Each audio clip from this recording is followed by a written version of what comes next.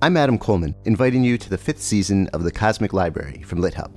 This season, we go on our tiniest reading adventure yet, into short stories in the US. But this too turns out to be almost all-encompassing. I think short stories are essentially brief encounters with felt life. That's Oxford literary scholar Andrew Kahn, who gives us a deep history of the short story. And we hear from The New Yorker's Deborah Treisman, who explains her work as an editor of short fiction. You know, if you are melding with another person, you don't turn that person into you, but you get to know the ins and outs of that person. So, and it's sort of like that. I always feel involved with the stories. We bounce around between the history and current life of short stories with the novelist Justin Taylor. The nice thing about it going out of fashion is that it really frees you up to relate to it in a different way. This being the Cosmic Library, we make sure to go way beyond U.S. short stories, too. Here's the Washington Post critic, Becca Rothfeld. A lot of Kafka short stories, I think, gesture at or describe sort of nightmarish geographies or architectures. And the actor Max Gordon Moore reminds us just how wild short stories can be, with a reading in its entirety of Wakefield, the intensely strange, classic Nathaniel Hawthorne story. He had contrived, or rather he had happened to dissever himself from the world, to vanish. Get ready for all that and more in a season about short stories, small windows into vast universes. It's season 5 of the Cosmic Library, available soon wherever you go for podcasts.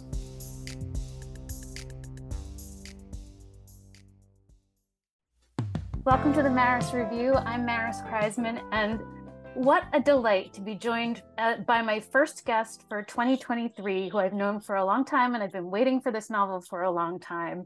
Kashana Cauley is a former Midtown antitrust lawyer. Remember that, because that'll be important. And Brooklyn resident. She's a writer for the Fox comedy The Great North, a contributing opinion writer for the New York Times, and a GQ contributor.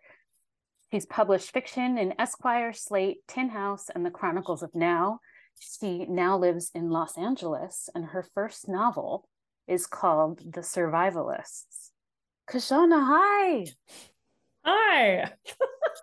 I'm so happy to I said this when we weren't recording yet, but I miss your laugh. I really do. I have missed you.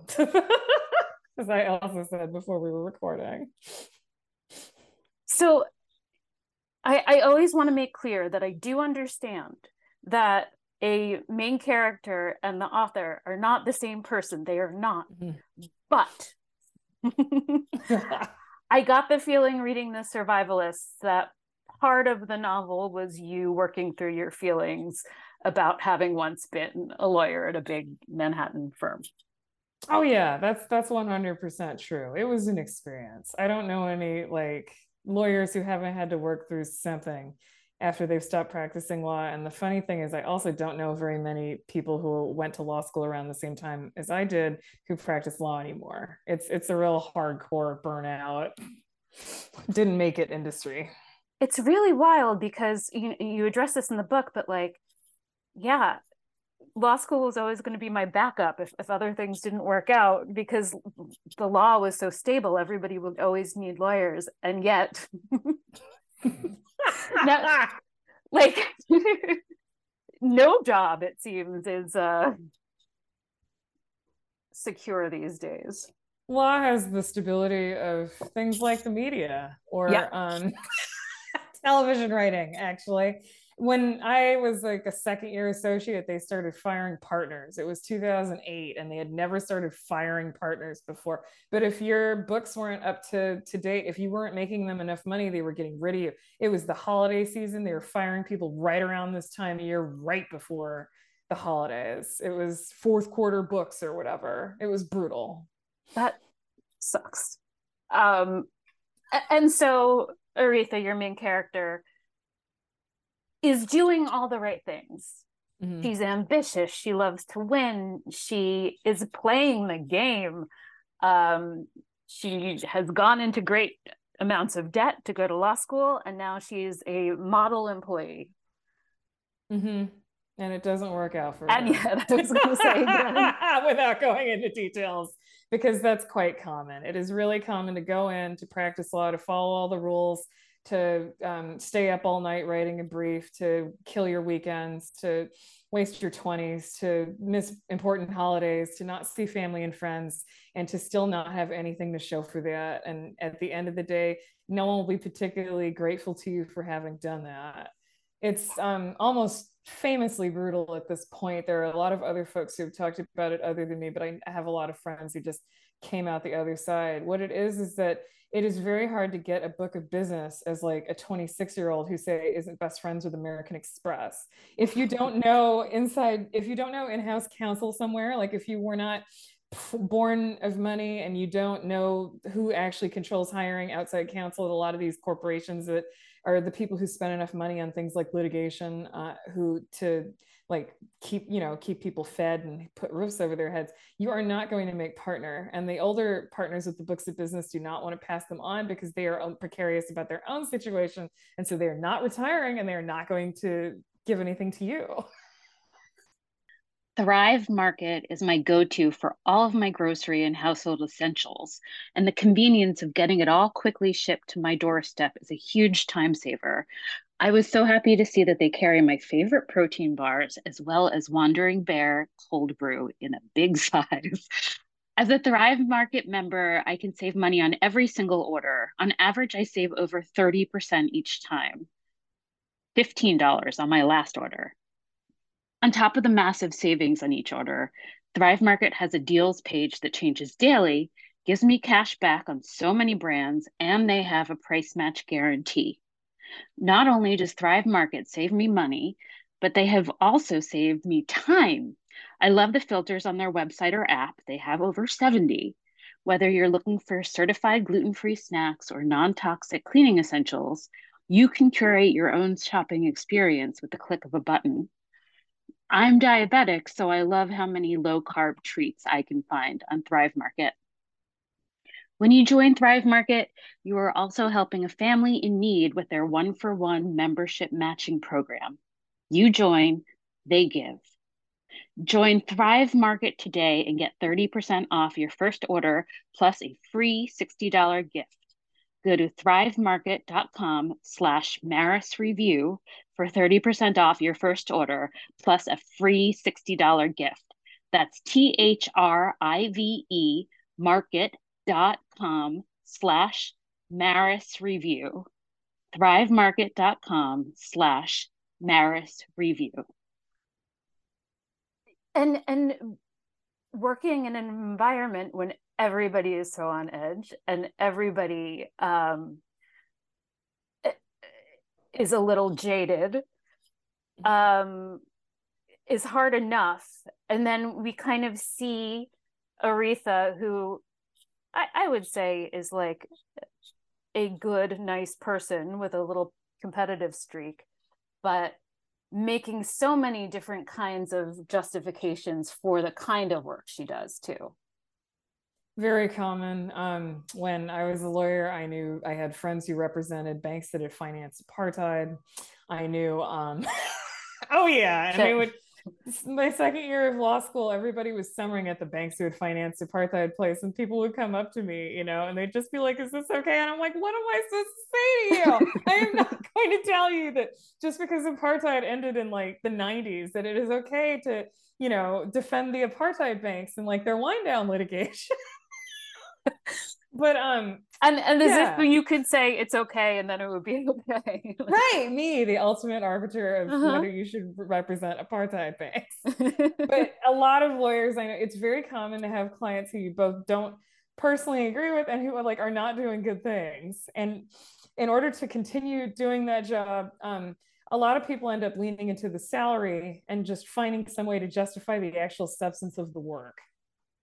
And in Aretha's firm, it's very pointed because this book is set post Hurricane Sandy, and she, of course, is working for the insurance companies. I like that you're laughing about your own plot points. My husband is in insurance, and this is not in any way based on his experience, but we have had a lot of conversations over the years about what insurance covers and what it doesn't, and how that doesn't necessarily line up to what people want insurance to cover.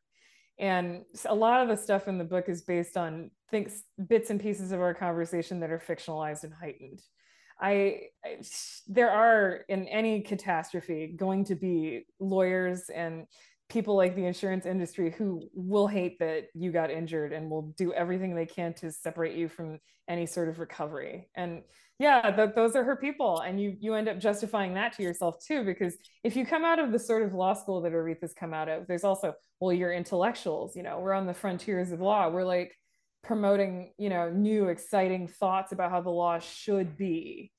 But if you're doing that to do that for these bad corporations, you have to reconcile that too. And so there's a lot of her going, I'm a smart person, I'm an intelligent person, I paid attention in law school, and now I'm going to apply all of that excellence to justifying terrible companies. I love this, that it has a direct corollary to book publishing, which is so many publishers make the intellectual argument that we need to hear from all sides. We cannot suppress any speech ever. Even when that speech is probably going to kill people or hurt people or make it so they can't live in their homes. Yes, indeed. And of course, the catastrophe aspect of this is something that like people were really aware of then, and I think it's grown even more and more so, that like the weather has been bad, Kashana, like, and it's only going to get worse, like forever. Yeah, now I'm in California, and like every time it rains, it's like, well, we needed that, like big hugs for rain. Everybody knows we're gonna run out of water here someday, but like with every rainstorm, like maybe this is the one where the Colorado River is okay. And like on the other coast, half of the shoreline will just disappear eventually. Like things are bad. The subway flooding depresses me a lot. I love that the survivalists really covers what is paranoid in this day and age and what is just rightfully anxious about the state of the world. Because I think it's both and. Very much so. I feel like I spent a lot of the time writing the book working with that. Just so what does it mean to be afraid of things, and how it can be totally okay to be afraid of things, but when do you tip over into that level where that fear is controlling your life? And what are you doing when that happens? Yeah. And so to illustrate this a little bit, Aretha goes on a date with Aaron, and it works out. She's met a non-drip. So that's a weird word to use, given that he works in coffee. Tell me about what Aretha loves about Aaron to start with. He's tall, he's hot, he dresses well. He has some sort of weird coolness about him that she can't put her finger on, but she herself lacks and thinks is very attractive in him. He really seems to like have his like shit together. He has this brownstone. Who has a brownstone in that generation? Our generation does not have brownstones. He bought his own brownstone. Like that's enough to fall in love with a person in this way, right? Yeah. On Vanderbilt Avenue, which when did you leave New York? 2019. So during the worst days of the pandemic, the streets on Vanderbilt were entirely shut off, and it was kind of lovely. And all of these new restaurants were opening, and it was delightful. And it was like the ability to buy a home in that area of Prospect Heights and Brooklyn is has really disappeared. Even that's where I lived before I moved out here, and I loved it. I lived in a brownstone. Ours was falling apart. The ceiling fell in on us 3 times. But we were a block from Vanderbilt and we loved it. Every year we would think about moving, except we were paying below market rent to live in a place where the ceiling would fall in on you. And we were on 12 trains and we were half a block from 4 and 20 Blackbirds and we gorged on pie and we ate at every single one of those Vanderbilt restaurants. It was great, but we could not afford to live there. And it was always a matter of when we would be priced out or be forced to leave. Yeah. And so Aaron, it seems like, has a great setup because he owns his place and he is his own boss. And when you combine those two things, it's kind of like everything that Aretha wants. He doesn't have to smile at anyone he doesn't want to. He doesn't have to kiss anyone's ass. He's in charge. Yeah, she does not have anywhere near that amount of agency at work. She's the kind of character who would just fantasize about just having that much control over what she did. He gets to travel. He has all these crazy stories from his travels. But yeah, it's really him, his own creation, the coffee business, his own house where he gets to do it in. He runs his entire life. He has this deep level of control that is amazing and alien to her and exciting. That's so fucking exciting. Tell me a little bit about Tactical Coffee and how you came up with this brand and this logo and what this coffee is all about. I think there's been a slow crawl in making things tactical. I remember concealed carry chinos, which were designed to make the kind of guy who would wear chinos seem, like he could kill you at a moment's notice, but probably wasn't going to at like Ace Hardware. There were tactical underwear. Like they would just, I reported out a gun show for BuzzFeed once and they were tactical purses. And I was like, what makes a purse tactical? Like you could put a gun in like an everyday, but they were like, no, these are tactical. And so I really loved that creep of the idea of tacticalness into everyday items after seeing this for a couple of years. And I thought it would just be straight up funny if the coffee business was called Tactical Coffee because that's ridiculous.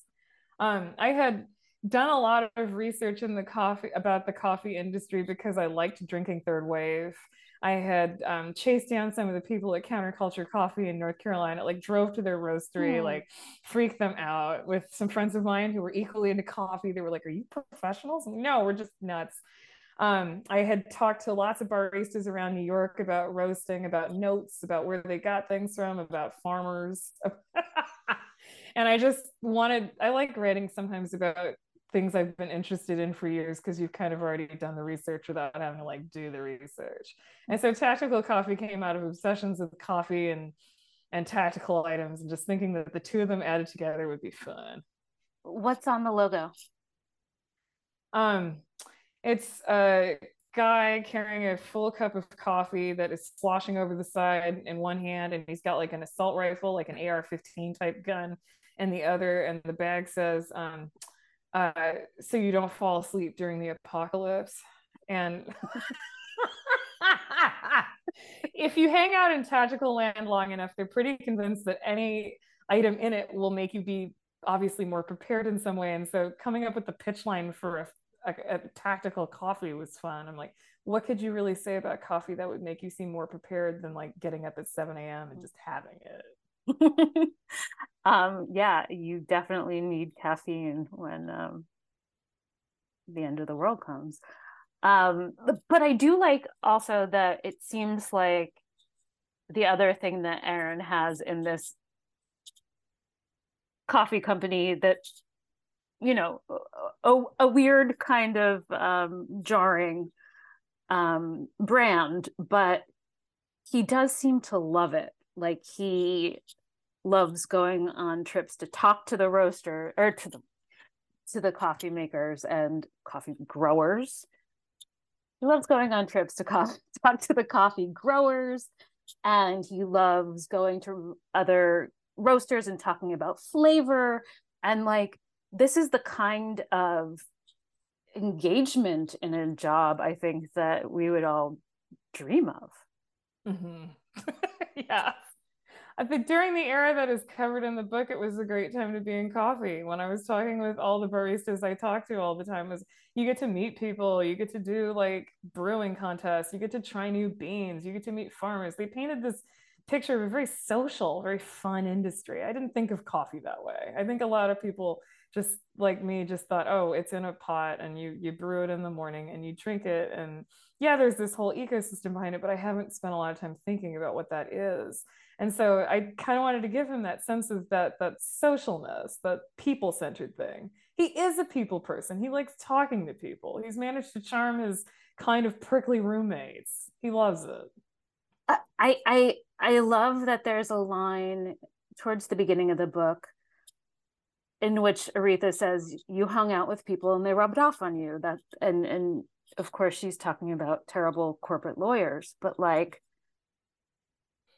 it also happens to be the case that Aaron's roommates have had some impact on him. Aaron's roommate Brittany, she does the books for the business. Like she gets really excited about new tax deductions. She's one of those people. She was always a business person, very traditional background. I think she's a Harvard like undergrad and grad, like MBA in the book. She's just a very like X's and O's, very straightforward, very by the book, by the rules on one end of her personality, but she's also kind of the impetus for the survivalism. She comes from this family in Western Massachusetts. It's very survivalist, even though they are not very tight anymore. They or who she got all this individualism and this preparation from, and also being armed. There is a long tradition of like Black gun ownership that I feel like is not as discussed as the long tradition of like white gun ownership in this country. And she's proud of that. She takes that as also part of her heritage, along with being from Massachusetts. She's from a family of gun owners, and they're not going to be unprepared if someone sneaks up on them. She's, I guess, a ball of contrast that I feel like you don't see that much in novels. And James is a plagiarist who used to work for the Washington Post. He was on the climate change beat, but he was lifting other people's sentences to do not quite so original reporting about climate. And that's how he got to be in the house, because he just sort of fell through society in the way that plagiarists have. And just there was nobody else who was willing to let him do anything for them for pay. But he's also a drunk and he's their body man. He's supposed to provide security for the house, but you kind of get the sense that like standing upright like for an extended period of time is like not really his jam. They are a motley crew. Yes, indeed. And I love that Aretha's attitude going into this place is, of course, this is just another thing that she has to win. So Aaron already likes her, loves her, and so she will win over these two incredibly difficult people who have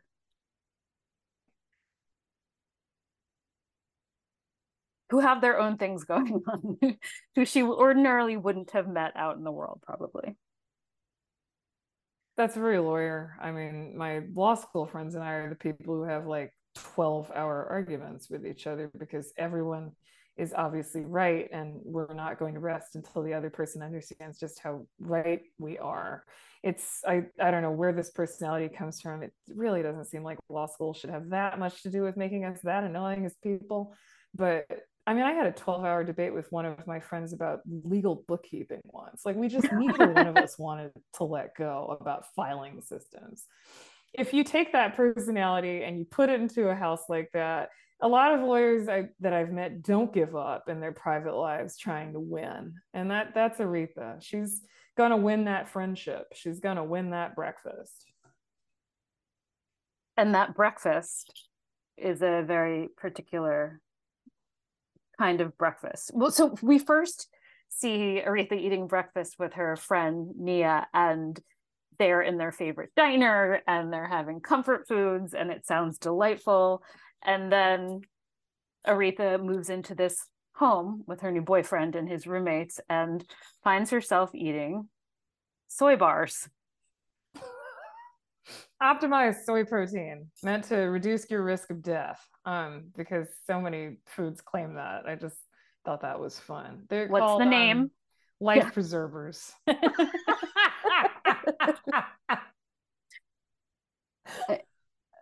And it's one of the things that really stuck out to me about Aretha is even though she was so hardworking, um, she did like to have fun and she did like to take pleasure in things, um, whether that is a meal with friends or wearing something sequined and going out to the club. Like that was important to her.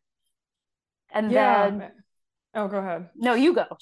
I was gonna say, and the one of the fun things about the book was trying to put that urge to have fun in that house. That's like a hardcore survivalist house. There's really not that, from an objective standpoint, much fun in survivalism, really. I mean, she doesn't Sure. see that. And so it's wild to watch her take like her clubwear self and go, you know what? Maybe this is the club. Maybe this is where I'm going to have fun now. And we do see her at one point, and I won't say where, but we see her singing in the shower and kind of realizing how much Brittany would hate that, would not be able to tolerate that.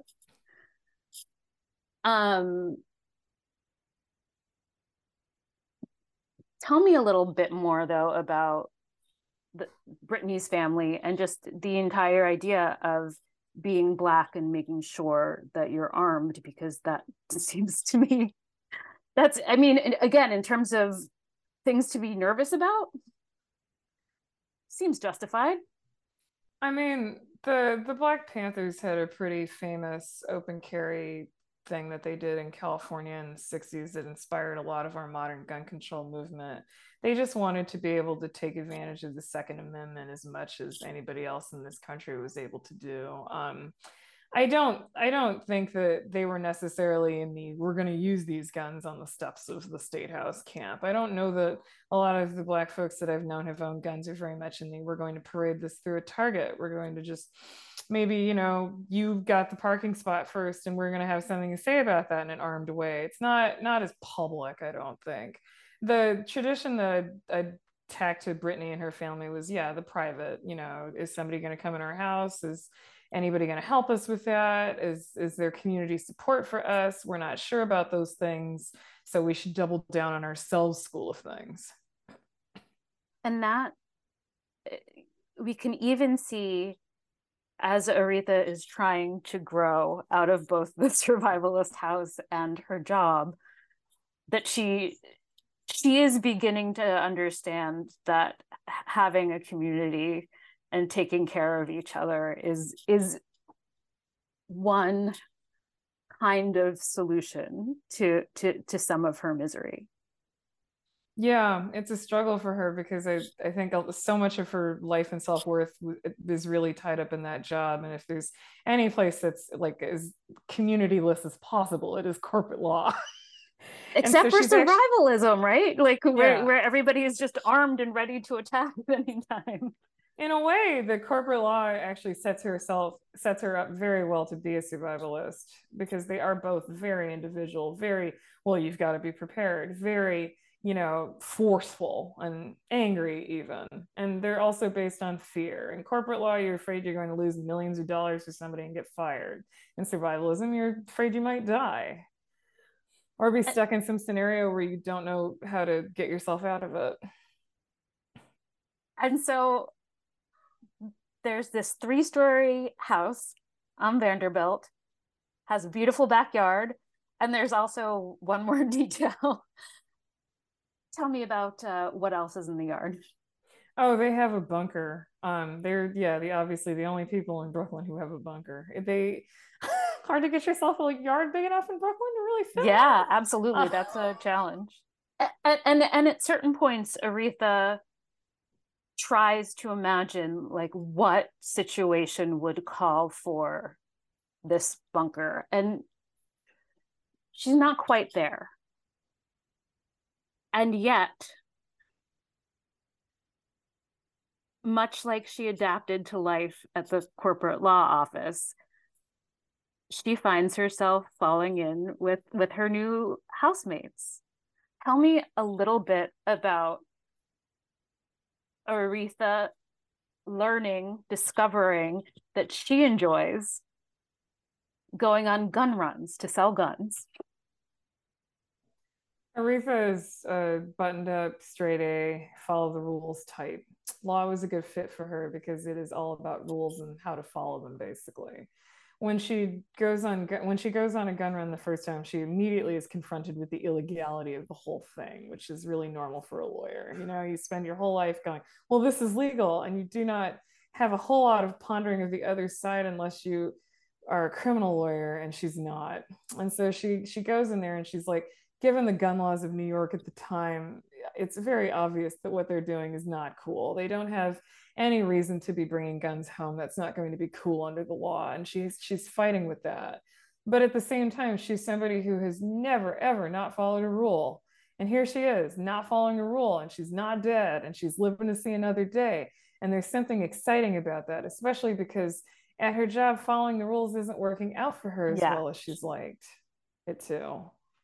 And so it's exciting for her to go, you know what? What if I break a law? What if I do something that isn't like the prescribed path? I'm wondering if you can talk a little bit more about what you think Aretha might want if she let herself imagine it. Earlier we were talking about the control that Aaron has over his career and his life.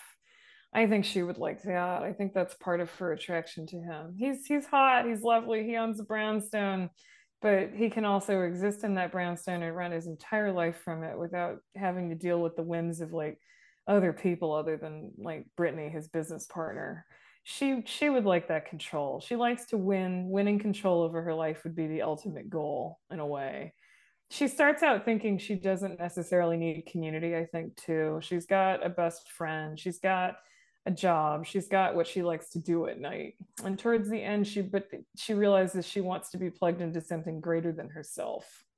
And so I think at the end of the day, she wants both those things. Control, but also a sense of community and belonging.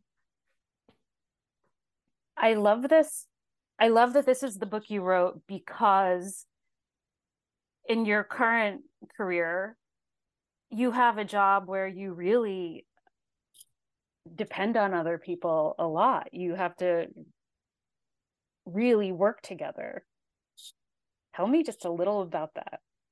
Oh yeah. I am not on the Great North anymore, but I'm doing some other junk, and it's also collaborative and communal. You've been in a bunch of TV writers' rooms. Let's put it like that. Oh, tons for years, and man, I love it. I actually love walking in and like sitting around with 15 people and firing out pitches and seeing what happens. My competitive corporate law side actually loves the idea that you have to win with the jokes.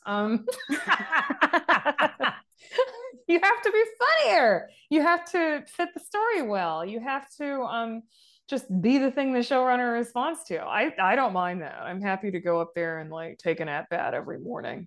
I loved having big groups of coworkers in a lot of my jobs. My last gig had like 13 other writers. I think at the beginning there were like 15 other writers in our writers' room. I love that many personalities. I love learning different ways about how people work. I love everybody's different sense of humor. I love people who do not think the same things are funny that I do. I love working with other people. That's good. Kashana, before we go, please recommend some books for us. It's so funny now that my kid's older, I can read like tons of books a year again. How old is he now? I'll cut that out. But 9. Oh my gosh. So he's got his own life and video gaming and his friends, and now I can go back to like 70, 80 books a year, and I love it. But so I read a ton, and I'm going to recommend a couple of really like current-ish ones. I've been telling everybody about Assembly by Natasha Brown. I think it's just a little dagger of a book. It asks big questions about whether struggling in like a community in which you are not like from the dominant background is worth it. and what that's for, and like what immigration is for, and like what did getting a better life actually mean, that I feel like are not addressed a lot of places. I read it like 5 times back to back. And it's also got that finance is to corporate law as yeah, that's great. Very much so. She's asking herself a lot of the same questions. I found her book like 6 months ago and was like, oh my God, I wrote about like this stuff. But yeah, is this corporate job worth it? What is she striving for at work? Is making more people more money like the ultimate point of human existence? Are you saying no? Yeah, man, I don't know. I used to think it was perfect, but I think there might be some holes under further review. And the other one I'm going to recommend is Post Traumatic by Chantal Johnson, another book I've been talking about to people all year because she makes jokes about the absolute darkest stuff. I love dark stuff. I love jokes about death and like stuff without going into what she's joking about, because I feel like that gives away too much of that book. It's just delicious and dark and perfect. It is, and it is actually funny, which I think is kind of amazing. Hard to do. Yeah. Speaking of The Survivalists, out in January. Kashana, Cauley, thank you so much. Thank you. Thank you for listening to the Maris Review, and check the show notes for the books we discussed on here today. And please subscribe wherever you get your podcasts.